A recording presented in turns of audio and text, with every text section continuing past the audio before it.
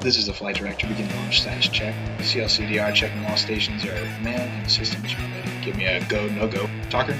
Roger, Houston. FSC? That is a go. Capcom? Navigation? Navigation? Don't worry about guidance. We're just gonna... Wait, what, Houston? Here we go. What?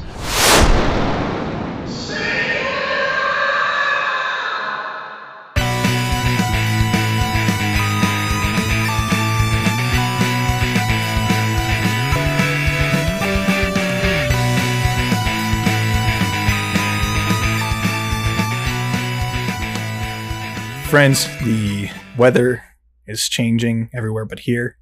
The taco cows are moving south for the winter, and football season is starting. There are hopeful things on the horizon, but I really want to talk to you guys about things we're hopeful for in the fall. Books, movies, games, whatever's on your radar, TV shows, all that. Maybe we should welcome people back to the show, though.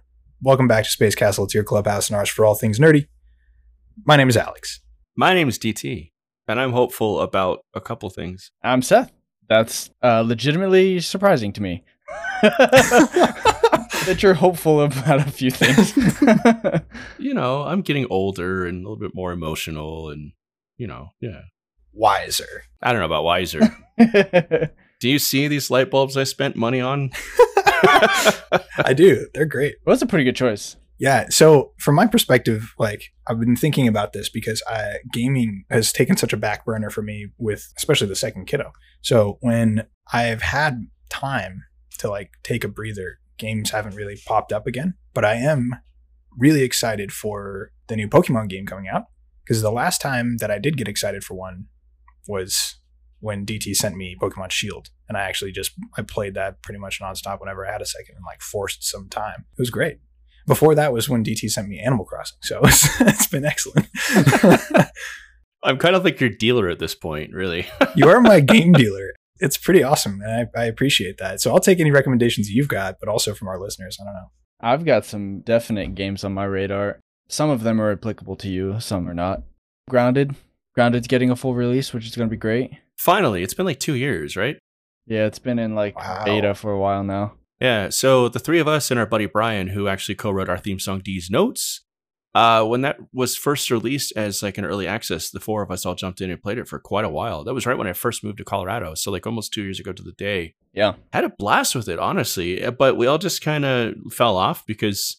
there was no content. Yeah, there wasn't enough content. You could tell it was an early release type of thing, but now that it's getting a full release, I'm super actually excited about jumping in and giving it a college try for sure. When I learned that the full release was happening this fall, it was probably a couple weeks ago now, I popped back into the early release. Oh my god. When we played, there was 3 missions. Yeah.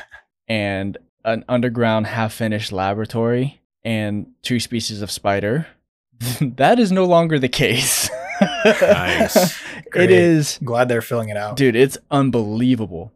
Just for anybody who's not familiar, Grounded is a game that was an Xbox One Game Pass release. I think it's multi-platform, but it's about a group of kids who get shrunk down, in the style of Honey, I Shrunk the Kids, and you go on an adventure. It's survival games. You have to eat and drink and survive and fend off bugs and build a base and go on missions. And there's a whole story mode, but it's very much like a sandbox game as well. So it was fun. So now that it's got more content and it's actually a full-fledged game, I'm actually really psyched. It's going to be good. Yeah, it's lore searching too, which was fun. There's some puzzles that you had to kind of figure out and work out together.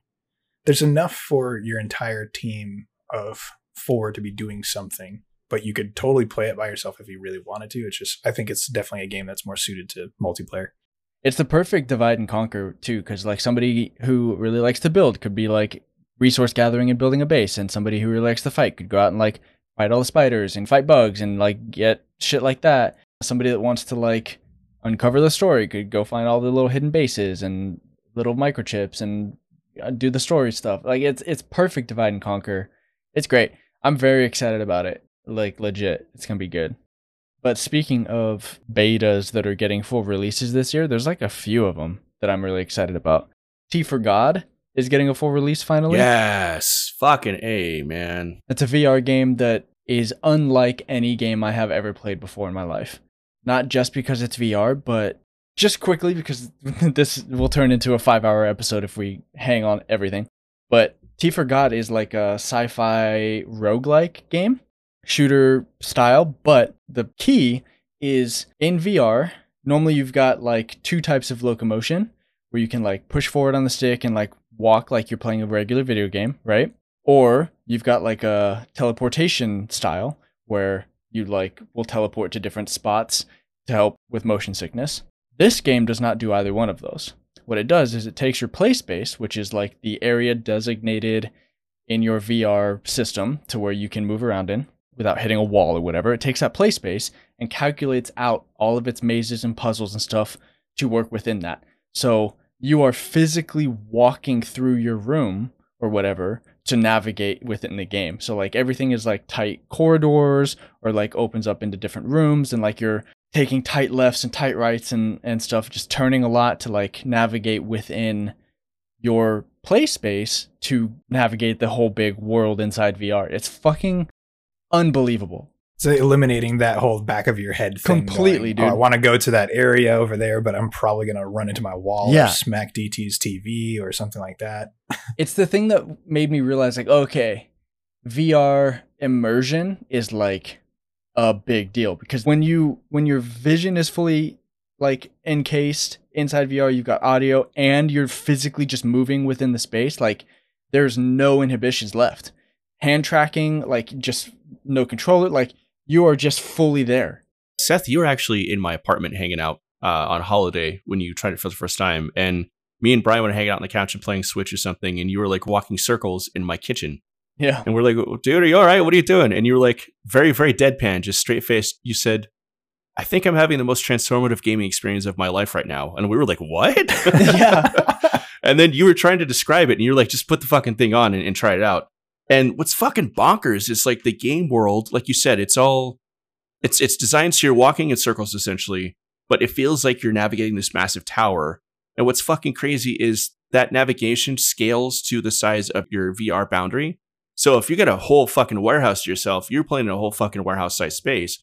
You can play this in your fucking 1-bedroom apartment kitchen or your bathroom or something and not miss out on anything because the world is so beautifully fucking engineered. The game is fucking incredible. I am super excited it's finally getting a full release because I played that demo, which is like 45 minutes long, probably 8 or 9 times all the way through. It's fucking great. It's so good that after I said that in your kitchen, you guys both like paused your game, and I was like, okay, I can't. Took off the headset, and I was like, you guys got to try this. DT tried this, and he immediately bought a headset. Yeah, the week after you left, I bought a fucking Oculus because that's all I wanted to do was play more of fucking T for God. It's just that good. It is such a great idea, and it's so fucking cool, and it's finally getting a good release. Like, oh, the story is also really interesting. An alien sort of god-like being, like someone who's so advanced that this society treats them as a god, has like worshippers, and you, the main character, your wife, is one of their like servants, basically. She gave up like her, regular life to become this like wealthy, doted on servant of the god, and now she's gone. So you as a protagonist are trying to find her and figure out what happened and why this like supposedly benevolent god has somehow now not quite so benevolent anymore. It's great. It's got major Hyperion vibes. It's got Dune vibes too, because it takes place on Earth, which is all fucking just a barren wasteland of sand at this point. Mm-hmm. And like most of it takes place like in a cube that's like hyper dimensional. So like as you're wandering around this like, tight corridors, you'll come across like a window or an opening into a pillar that's just like vast sky with like starships flying in, and like it's fucking cool, dude. It is a seriously, legitimately awesome game. And I didn't get sick watching you play, which was cool. Yeah.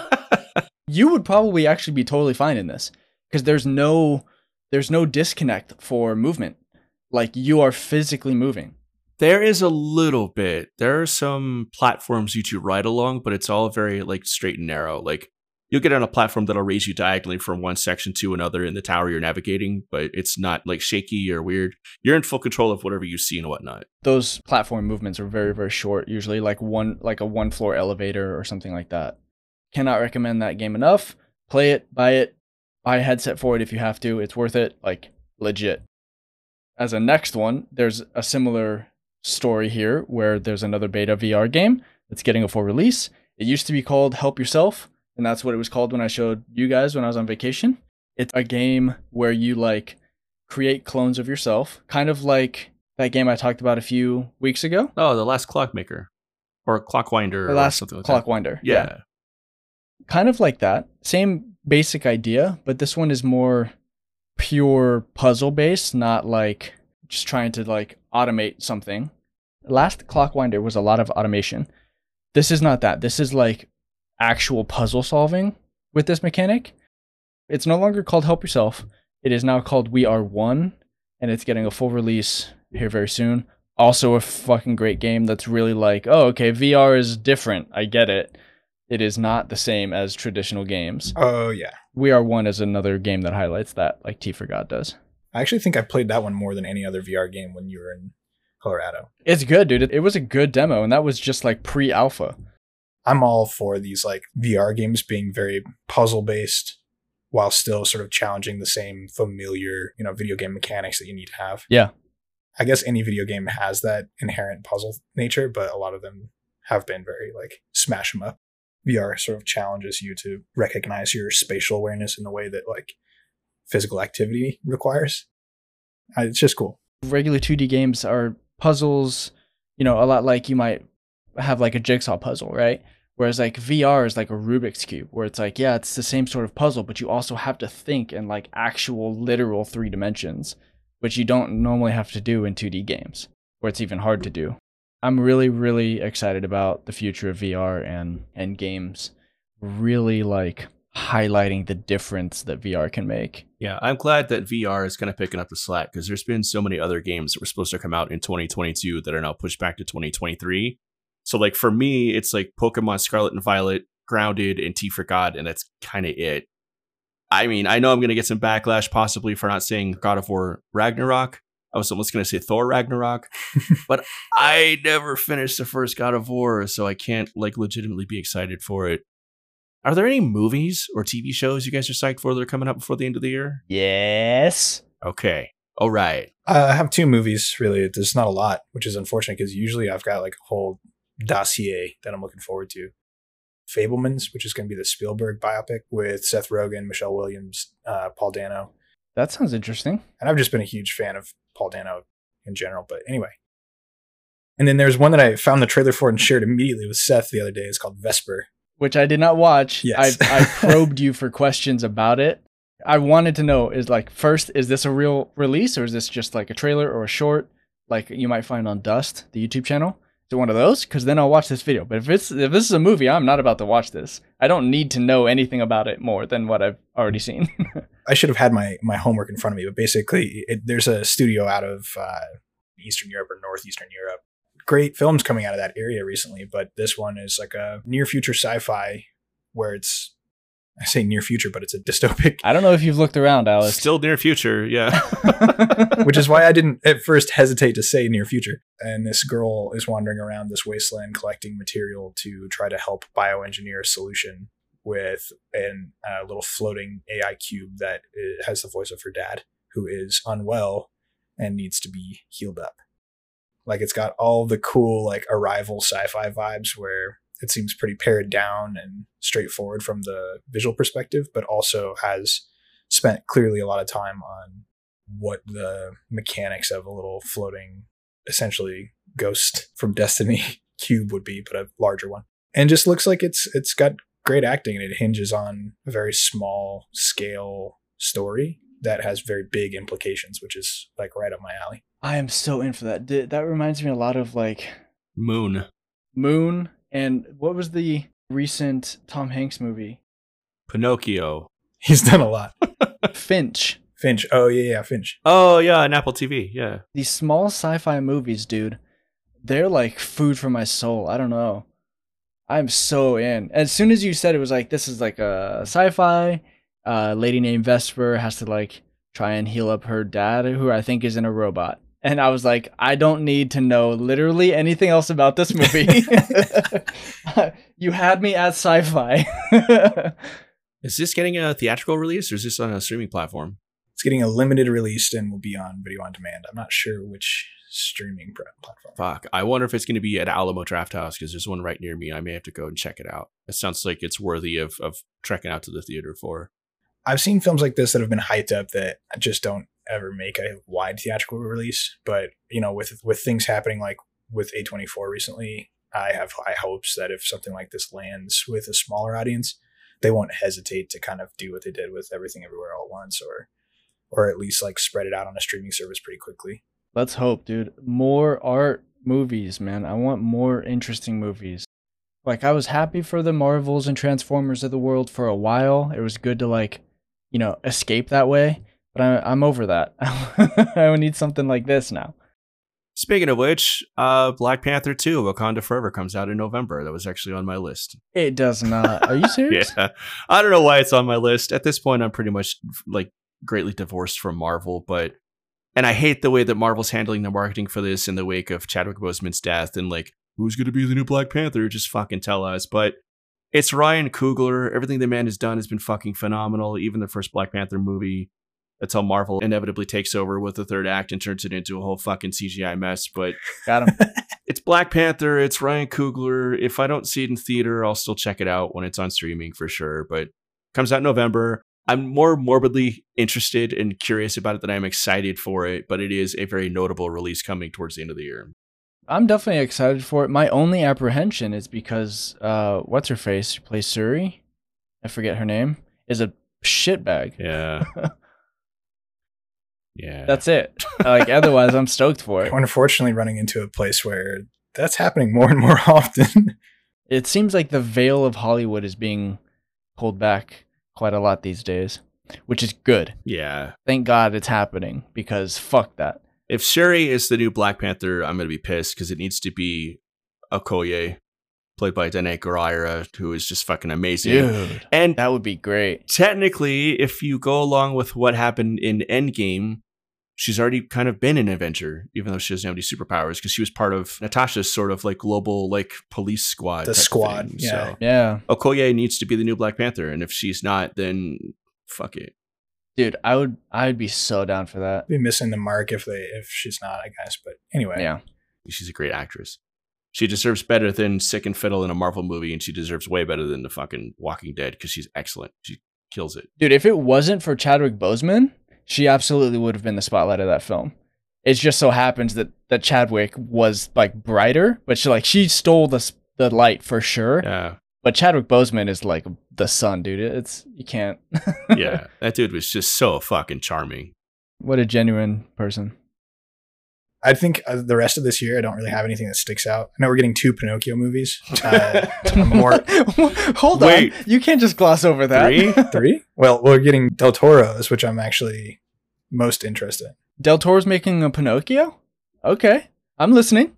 And then there's a Disney version, which I think stars Tom Hanks, which is the joke that DT was making. I don't care about that one as much. I don't know about the third one. I think the third one, if it's coming out in 2022, is that really cheaply animated one with Pauly Shore as Pinocchio. Is that coming out in 2022? DT, you cannot do this to me. Pauly Shore is doing a Pinocchio movie. No fucking way. Hold on. I gotta Google and see if it's coming out this year. Hang on one second. Fucking impossible. Pauly Shore, Pinocchio.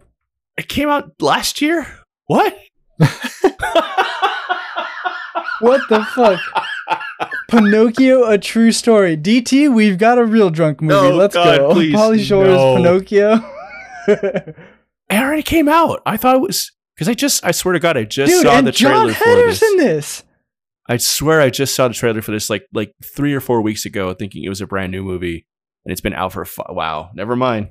Okay, hold on a second. This may be less bad than I thought. One, Pauly Shore as Pinocchio is, I think, maybe a little inspired. 2, No. John Heder and hold on, fucking the legend himself, Tom Kenny, is in this. Okay, this is going to be one trailer that you can watch because you'll never see the actual movie. Everything you just said about it possibly being okay and someone inspired is going to go right out the fucking window because it looks like something that was animated in somebody's garage in 1995. And I think Pauly Shore recorded all of his lines on his cell phone while he was driving to In-N-Out Burger. I swear to God. Oh, no. Well, maybe we do have a real drunk movie. You think that's inspired casting, but I'm going to rattle off some of the cast for Del Toro's. Are you ready? The Cricket, Ewan McGregor. I'm already in. Finn Wolfhard plays Candlewick. Yeah. Tilda Swinton. I'm going to stop you right there, Christoph friend. Waltz. Kate Blanchett. Dude, that movie's going to be great. John Turturro's in this? Ron Perlman? Dude, John Turturro's in fucking everything. Yeah, kind of. John Turturro's the best, dude. Oh, David Bradley's even in this. Wow, this is okay. I'm kind of excited to see it. You had me at a Del Toro's Pinocchio, but that cast, dude, I'm in. I'm so down for this. This movie's going to be good. I can feel it. It's stop motion, too, so that's an interesting take. Oh, yeah, dude. Wait, is this a Leica studio film? No idea. Don't know. I mean, I doubt it. Oh, filming locations, Portland. Maybe. Hold on. The Disney movie has Joseph Gordon-Levitt as Jiminy Cricket. If that does anything for you. I like JGL and all, but like, come on. We've talked about this, but there's that effect of like the twin movies. Like somebody decided this was the year we're going to redo Pinocchios. You know, you get your no strings attached friends with benefits. You get your Fire Festival films. You get your Pinocchio, apparently. Deep Impact and Armageddon. There's a bunch of... Volcano and Dante's Peak. Oh, yeah, shit. Yeah, I'm going to add Del Toro's Pinocchio to my excited list now. I didn't know that was a thing, and I'm excited about it. And Ted Lasso Season 3. I'm fucking excited about it. I won't dwell on it because I don't need to. It's fucking Ted Lasso Season 3. You'll hear me with the same level of excitement for Severance Season 2 next year. Yeah. There are only two shows that can make me cry and laugh at the exact same time. One of them is Ted Lasso. The other one is Reservoir Dogs, which we'll talk about some other time. But Ted Lasso, I am massively fucking excited for towards the end of this year. Believe. Football is life. Football is life. All right. Hit us with some books, friend. Yeah, okay, so there's like a handful that are on my list. One just came out. Rebecca Kwong, R.F. Kwong, just wrote a book called Babel, and it just hit the #1. You guys talk about books, and I'm going to run around circles in my apartment screaming Danny Rojas over and over again. Danny Rojas. All right. See you in a bit. Back to Babel by Rebecca Kwong, R.F. Kwong. She's already a successful author, wrote the Poppy War trilogy, and is crushing it, getting her like doctorate in Oxford or something, and wrote a book while there. And it just hit the #1 on the New York Times bestseller list for science fiction fantasy. Really looking forward to reading that. From what I understand, it's about language, how language informs imperialism, and there's magic in there. And I don't know, it's really cool. The concept sounds amazing. I'm just jazzed about that. I'm super in for explorations of language, man. Other things are Lost Metal, which is the 4th in the Alloy of Law sort of wax and wane books, which if listeners have read any Brandon Sanderson, they've probably read Mistborn and the subsequent Words of Radiance and those Final Empire books. This is the second trilogy, and this is 4th and final in that quadrilogy. So this is the last one anyway, from what I understand. Of course, Sanderson wrote like 5 books in 2 years or something and is releasing this one this year. Then there's Stephen King had his like pandemic book that is what he said, a book that he actually wanted to write or something similar. Fascinating. I'm down for that. That was like fantasy related, like what he would want to read as a young person. I'm into that. He obviously writes a lot of speculative fiction, but he hasn't written like a straight up and down portal fantasy since the Dark Tower series, I think. Yep. Which according to him is his magnum opus. So then I have one more that I'm stoked for, and then a spicy take. Ooh, spicy. Since I'm rattling them all off.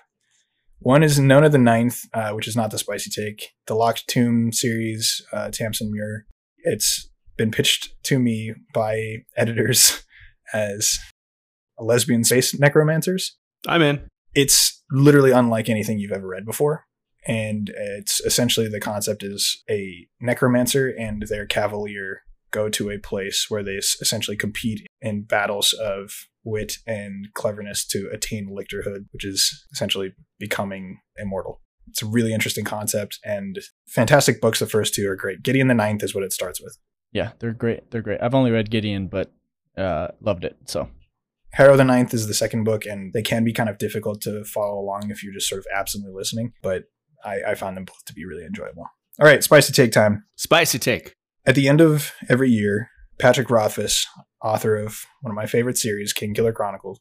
He has a charity event, and in that fundraiser, he has promised to release the prologue of his much anticipated, probably other than Winds of Winter, the most highly anticipated fantasy book, period, right now. I think it's overtaken Winds of Winter with all the show drama lately. Well, I don't think Winds of Winter is ever going to fucking come out. I think people have given up hope too. So, yeah. Well, we're now 11 years deep in the waiting period of Doors of Stone. The second book, Wise Man's Sphere, came out in 2011. I'm a massive fan of this series. However, during this fundraiser, Pat Rothfuss said, I'm going to release the prologue. He did that. He went on his Twitch stream. He read the prologue himself. It was excellent. It is probably the only like trailer adjacent thing that I've partaken in well over a decade, and it was so worth it. God, it was wonderful. I mean, we're talking about just like a page and a half worth of content, and people were just drooling over it, myself included. It's the opening to the book, so like no small thing. A stretch goal had Pat's fans and people who participate in this fundraiser reach a level of like $330,000 earned. He would then release a chapter of book 3. Didn't say which one, but he said it would be released. We hit that mark. It would be released by February, and he has not even mentioned it. So people are getting a little bit tilted, and it's causing a lot of spicy takes in the community. It's probably my most highly anticipated thing to read by far out of everything that I just mentioned. I just rattled off like 5 books that I'm really stoked for. This one blows them all out of the water, but we just don't know about it. So it's kind of a point of contention in the community. But yeah, the last thing you want is a bunch of literary nerds getting all fired up. It's true. I think Doors of Stone is out of literary nerd territory as well. I think it's in proper mainstream. Well, enough people are familiar with it, and I think it's taken a lot of time. It's taken too much time now that people are starting to sour on it, which ironically is sort of a quote that Pat Rothfuss makes in Name of the Wind about songs and writing them. But it's my most highly anticipated written literary thing, I suppose, for the rest of the year. If he doesn't get it out by December or probably November, because that's usually when the next fundraiser would start, then we're going to have some pretty tilted fans. Yeah, it's going to be unpleasant. That fandom in general is getting a bit unpleasant as a whole these days. So the bigger it gets, it's just like anything else. Like, you're going to find some more bad seeds in there. Okay, I have a couple things I want to be excited about to wrap this bitch up, if we're ready to do that. Yeah. I'm all out of breath and I've broken a sweat, so yeah. Danny Rojas would be proud. 1, hardware. I am extremely excited for 3 things, and that is the release of Meta's new VR headset, which is apparently coming October 17th. May or may not buy it, depending on exactly what leaks turn out to be true. Probably not, though. But it is going to be a good headset. 2, announcements. I'm fucking excited, hopefully, for the Apple VR headset announcement and the Valve Deckard headset announcement. Neither one of those are going to be released this year, almost certainly. Oh, Apple might. They like to announce things and then release them in like 3 weeks. But Valve Deckard will not come out this year, but it might get announced this year. And that is probably the single most anticipated piece of hardware in my entire life right now. New PC stuff, the Steam Deck arriving at my door. Yeah, that all pales in comparison to new Valve headset. So I'm very excited for those 3 things. Hopefully we get them soon. Where are those coming in price point compared to like the Oculus? Nothing will compete with the Oculus. The Quest 2 is unbelievable at its price point. Approachable to the max. It's so approachable that not only is Meta selling them at a loss, they're selling them at greater than 100% loss, which means it costs them more than twice what they're selling it for. That's wow. Nothing will come close. And now that the Quest 2 sold like fucking 13 million units or something. Yeah, they were smart. They definitely did it right. Nothing will ever come close to that again. Now they don't have to. There's enough VR headway, there's enough steam in the VR industry that they don't have to sell headsets like that anymore. You will never get another headset like a Quest 2. Sorry to break it to you. Cambria will probably be in the $800 to $1,000 range. There's rumors that it'll be like $1,500. It's a business-focused headset, Meta's new thing. It's meant for like businesses to do shit, so like it's going to be very expensive. Apple's Who fucking knows? Probably $2,000, $3,000. Who fucking knows at this point? Yeah. The Valve Deckard, though, the current Valve headset, the Index, is $1,000 for a complete set with like your base stations, controllers, the whole thing. It's $1,000. It's not as bad as I thought you were going to say. Honestly, for what you get, it's easily worth twice that. Well, you can get a Quest 2 at $200 or something, right? So, Right. It's hard to compare against, especially because Quest 2 being wireless. The Quest 2 is fucking great, but the Valve Index does everything except wireless better. It's got better screens, better field of view, better audio, better microphones. Everything else is better tracking. It's great. You do have to tether it to a PC. If you're trying to get into it from scratch, you've got $1,000 headset and like at least $1,000 PC. But the next Valve headset will almost certainly be fully wireless. It'll just be better in every way. Like, I'm just excited about it. It's going to be the best headset on the market, maybe depending on what Apple does.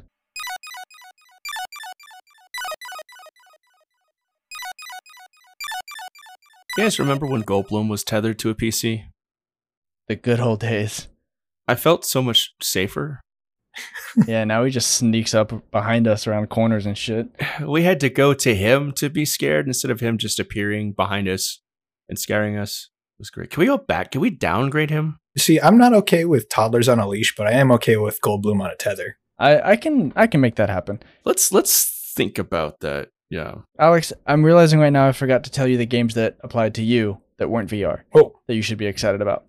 rip it. Callisto Protocol, which is going to be fucking great.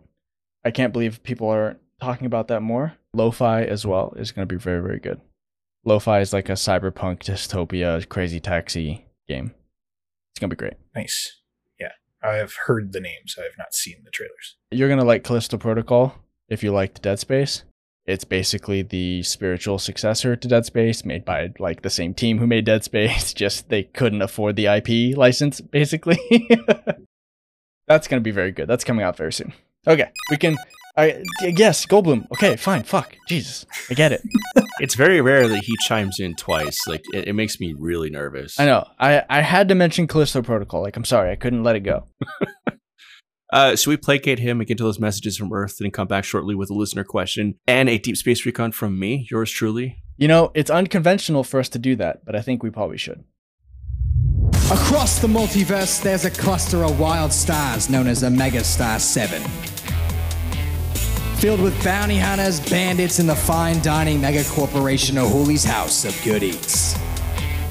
A place with starships, dive bars, and guns. Really, really big guns. When you're here, your family. If you owed your family a lot of money. Welcome to Omega Star 7. Okay, Slip, I mean, that was okay, but like, what is Omega Star 7? What? It's a podcast. Okay, yeah, but you gotta add a little pizzazz to it, like, it's a podcast! Omega Star 7 is streaming on your favorite podcatchers now. No, like, Omega Star 7 is streaming on your favorite podcatchers now! Find out more at omegastar7.com. Okay, I just don't know who's gonna want to listen to that. Do I want to seg DT? No. Excuse me, gentlemen. It's pronounced Segway. Oh. You ignorant fucks. Will I seg DT? Will you? If he asks nice. Will you do me the honor of making me the happiest man on this space castle? Are you doing it right now? Is that what's happening? I don't know. Is he going to do it right now? Is that what this is what I'm asking? I really wanted it to be better, but I don't like the hole that I've dug myself into. I'm going to put that on a t-shirt. Right next to our Taco Cow t-shirt. Yeah. Taco Cow. Going south for the winter and get salty. Please seg me into my Deep Space Recon. Why don't you just tell us what you found out there in deep space, man? What I found out there in deep space, man, is a YouTube channel which should have way more notoriety and way more subscribers and way more viewers on a regular basis. It is a YouTube channel by a gentleman named Jeremy Parrish. And Jeremy is a video game journalist who's been around for quite a while. He wrote for EGM. He wrote for IGN. He's written for Official PlayStation Magazine. Dude's been around the block. He knows the industry. And for the last several years now, he's been doing a YouTube channel just under his own first and last name. And what he does is he does a retrospective documentary style look back at various video games for the Genesis, the SNES, the NES, even further back in like the Atari and all that type of stuff. And it's a really fucking great channel because it's all documentary style. And there's so many retro gaming YouTube channels out there that have gimmicks, and Jeremy's gimmick is just presenting the most concise and intelligent and eloquent look back and summary of a video game you can find anywhere. It's just fucking choice. It's wonderful. It's gotten to be part of my routine where after I've like taken a shower and brushed my teeth and dried off and gotten in my jammies and gotten to bed all cozy, I put on fucking Jeremy because I know I'm going to find something that's going to teach me something that I didn't know about a video game I may have played 1,000 times or never played at all. It's going to be something that's going to be relaxing in a way that I need to be relaxed so I can go to sleep. But I'm also going to be heavily entertained because he's just got that perfect mix of telling it like it is without being overly dry. The dude's channel is just fucking baller. I love it to death. He needs like a bajillion subscribers. He needs every single video to have like a bajillion views too, because it's just one of the best retro gaming documentary style channels out there. It is choice. And he updates his channel on the regular. So there's like new videos every week or like twice a week. And it's always fucking choice content. It's great. DT, say fucking less, mate. I'm already fucking. He doesn't have very many subscribers, but he just gained at least one more. Yeah, dude's a legend. Like I said before, he's been a game journalist for a number of years. He's been around the block. The videos are so well done. And he goes through like usually 2 games. So like a 20-minute video where each game gets like a 10-minute block of time. And that's just enough for him because he's so concise with his writing and his delivery that he covers the entire history and like cultural impact of the game and then moves on. It's so fucking concise and choice. It's hard to describe it. It's just wonderfully done. It's brilliant. Dude, hell yeah. It's like cultural impact, the goods and the bads about the game. He doesn't even review it. He just tells you exactly like it is, and then he moves on. It's fucking great. Honestly, to the point where his series is so good that I've considered like buying it on Blu-ray because he publishes them and he sells them. That's awesome. Jeremy Parrish. Check him out on YouTube right now. We'll wait. As always, because we have the best listeners in the world, I believe we have a listener question. I believe too. I've slapped the sign and everything. Believe. Should we start calling each other the C word in Cockney accents and stuff? No? You go for it. I'm going to pass. I mean, sure. I have definitely been called worse than that, so... This question comes to us from Bob, and he sent it in via the Gmail, spacecastlepodcast@gmail.com. The question is, and this is strangely relevant to the things we were just talking about in the main segment of the episode, when has the movie been better than the book? Ooh. It's a tough one. The Godfather. The Godfather is the quintessential one. Mario Puzo's novel is very smutty and very like pulpy and graphic in its depictions of sex and violence, and it's really just kind of whereas the movie is like one of the quintessential examples of expert filmmaking. It is still one of the best movies that's ever made today. And it's a very concise distillation of all the nonsense in the book into a very concise and moving and quintessential story about growing up in the military and coming home, becoming the head of a mafia family and killing your brother. Classic. You know, family struggles. Yeah. Yeah. Standard. Blade Runner is way better than Philip K. Dick's novel, Do Androids Dream of Electric Sheep? It's a fucking masterpiece film. Which version of Blade Runner? Because there's like 9. Okay, so actually, there's only one version of Blade Runner. The rest don't count. I'm assuming you're not a fan of the one with the really terrible voiceover work by Harrison Ford, where he just like slept walked through all the lines. It's that sleepwalked. version sucks. Yeah, no, that's terrible. The theatrical release is better, but not great. No, I don't want to go through the many revisions of Blade Runner. I will say this. I do think that basically every edit is still better than the book. It's one of those books where while you're reading it, you're like, okay, I understand why this is like a cultural linchpin.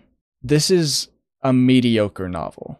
It's like, it's Philip K. Dick. That's like saying that like Tolkien wrote a mediocre novel. Like he did. It's like, that's a hot take because I know a lot of people who really, I think they like to Do Androids Dream of Electric Sheep because it's like the punk thing to say about that, especially ironically about cyberpunk, like Blade Runner. Philip K. Dick wrote a lot of like what I would classify as punk novels.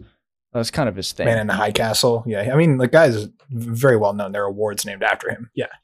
He's top 10. That's right. That's why I said it was like Tolkien, right? Is like his mediocre work is still like the top 100 novels ever written. Like, you know, like it's still very good, but it's clearly not his best work. That being said, Blade Runner, this might be a hot take. I think that might be Ridley Scott's best work. Alien. I think Blade Runner's way better. I love Alien. I fucking love Alien. Alien's great. Even the bad Alien movies, Alien 3, for example, are still great. No, Alien 3 is good. Alien Resurrection is awful. Alien 3 is good. I will go to bat for Alien 3. Blade Runner's better. Alien's great. Blade Runner's better. Chuck Palahniuk thinks that the Fight Club movie by David Fincher is way better than his own book. That was on my short list as well. Yeah, he himself says that it does a much better job of condensing the story and conveying the suspense. And I've got issues with the movie just because people latched onto it for the wrong reasons and it became kind of a weird, like, siren song for douchebag bros, but the movie's still fantastic in its own right. That's why they say that Rick and Morty has Fight Club syndrome. Yeah. Same exact thing. LA Confidential. Screenwriters say that if you want to learn how to write a good screenplay, you should look at LA Confidential. That it's like just one of the best in terms of using every scene and bit of dialogue to progress forward. It's a great fucking movie too, aside from Kevin Spacey's unfortunate retroactive involvement with it. It's a great fucking movie. Kevin Spacey. There are a lot of movies like that, unfortunately. Baby Driver, I still love, but it's really fucking hard to watch it anymore. Yep. It's one of those movies where like I don't want to return to because in my head I remember it so fondly. I know I love Baby Driver, but I know as soon as I watch it again, Kevin Spacey's dumb motherfucking face is going to ruin it for me, and I don't want that to happen. Here's one that I didn't realize was better than the book until very recently. Is it Jaws? Because Jaws the book was a piece of shit and the movie's phenomenal. I was under the impression that Jaws the book was a meme before memes were a thing. Like I thought that it was like a semi-fake story that fucking Spielberger was like, yeah, I can make a good... Spielberger. I'm calling him Spielberger from now on. The fucking Spielberger was like, yeah, I can make a good movie out of this. He's the Spielberger. God damn, Pauly Shore. Like, I was under the impression that it like was not purposefully, but not a good book, like, as a cliche. Oh, one that I just read recently, Children of Men. I've never read the book, but I was not over the moon with the movie, to be honest. Meh. I liked the movie. I liked the movie, like, pretty good. It was a solid, like, 7 for me. Good cinematography, good concept, all that stuff. I liked it a lot. Only several years later did I find out that it was based on a novel, because I don't read credits, apparently. I read the novel. I was like, okay, I like the movie. Book is probably better, as is generally the rule. Usually. Nope, movie is better. We just had this conversation, though, and I didn't know that Stand By Me was based on a Stephen King book until recently. Shawshank was based on a short story. Dude, Stephen King's fingers are all through Hollywood. It's nuts. Oh, yeah. He's everywhere. You've read his memoir, right? On writing? I have. It's actually excellent. He's a weird dude, Stephen King. He makes such a really good point, though, about how to write interesting detail that, like, I had to set the book down and, like, think about it for a couple of days. Yeah. Because it's really great because it's autobiographical and he talks about some heavy stuff in there about, like, his family and addiction and just, like, really difficult times in his life. But I really like the format because it's the first half is just a memoir, like his life. It's just like, this is how I grew up and the shit that happened to me. And then the second half is like, and here is how that first half informed how to write books. It's great. It's a really good format. So what Seth is saying is he's looking forward to the movie that is better than the book that is on writing. Yeah, basically. That would be pretty sweet. Honestly, to see a Stephen King biopic, I'd watch it. That's the kind of biopic I'd want. Speaking of memoir, I just finished Jeanette McCurdy's book. This is the last tangent, I promise. I don't believe you. I've heard it's brutal, but I've heard it's very, very, very good. It is. It is brutal. It is actually a lot like Stephen King's, where she talks about her eating disorders, mental illness and stuff, just full in the face, just matter of fact. This is the thing that happened to me. This is how it is. This is what's going on. Next sentence. Like, it is very much like a not coy memoir. Like, it's just the details of her life. And it is brutal and it is wonderful and it's great. Highly recommend reading. It is not a comfortable read. You will not feel good about it, but it is very much worth the effort. It's one of those things, based on what I'm hearing, that there will probably inevitably be a movie at some point, or like an HBO series or something, it sounds like. Coming out the other side of this novel, I don't think she would want that ever. Well, if ever there was a market for a movie based on 3 nerds in 3 different states doing a podcast every week, you guys better believe I would sell the rights to that in a fucking heartbeat. Seth looked actually kind of offended and kind of disappointed in that. I would cut you in. I wouldn't keep all the money. I would give you some money. Not offended or disappointed. My face was, would I insist on playing myself? Oh, they've moved on. I should pay attention. Oh, they've moved on. I should pay attention is pretty much like the thesis of this podcast. Yeah, put that on a fucking shirt. Can't spell Space Castle without ADHD. Dude, for real. You certainly can't make Space Castle without ADHD. No, you can't. At least I can't. I've been trying for years. You ready for my take on a movie that's just as good as the book? Oh, equal. Okay. I think it's equal. In some ways it's better, and in some ways it's not. But Is it Harry Potter and the Philosopher's Stone? Philosopher's Storm? I didn't see that one. No, The Martian is what I was going to say. Ooh. I'm going to get a hard time for that. Okay, let's discuss, because I have opinions. I think that it was an excellent adaptation to film because it is a book that is very difficult.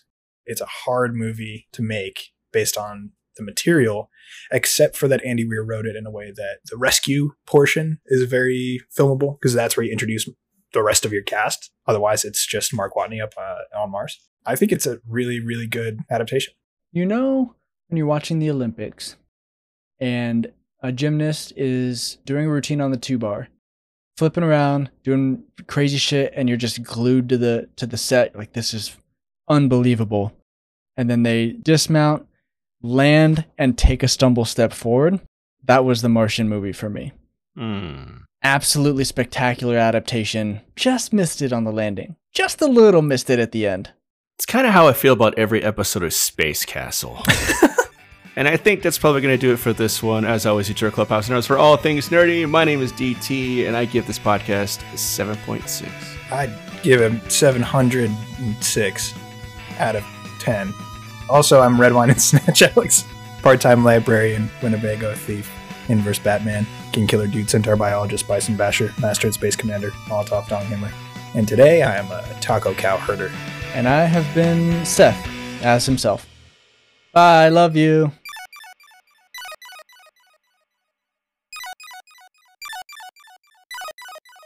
What's your score? What's your score, Seth? You can't score your own work, friends. I do it in all things. Cooking, podcasting, other things. Is that why you gave your own goddamn podcast a 7 out of 10? Yeah. I thought I was being generous. Unbelievable. Unbelievable. Untenable. Unforgivable. Well, apparently it was untenable to DT. Oh, no. God damn it.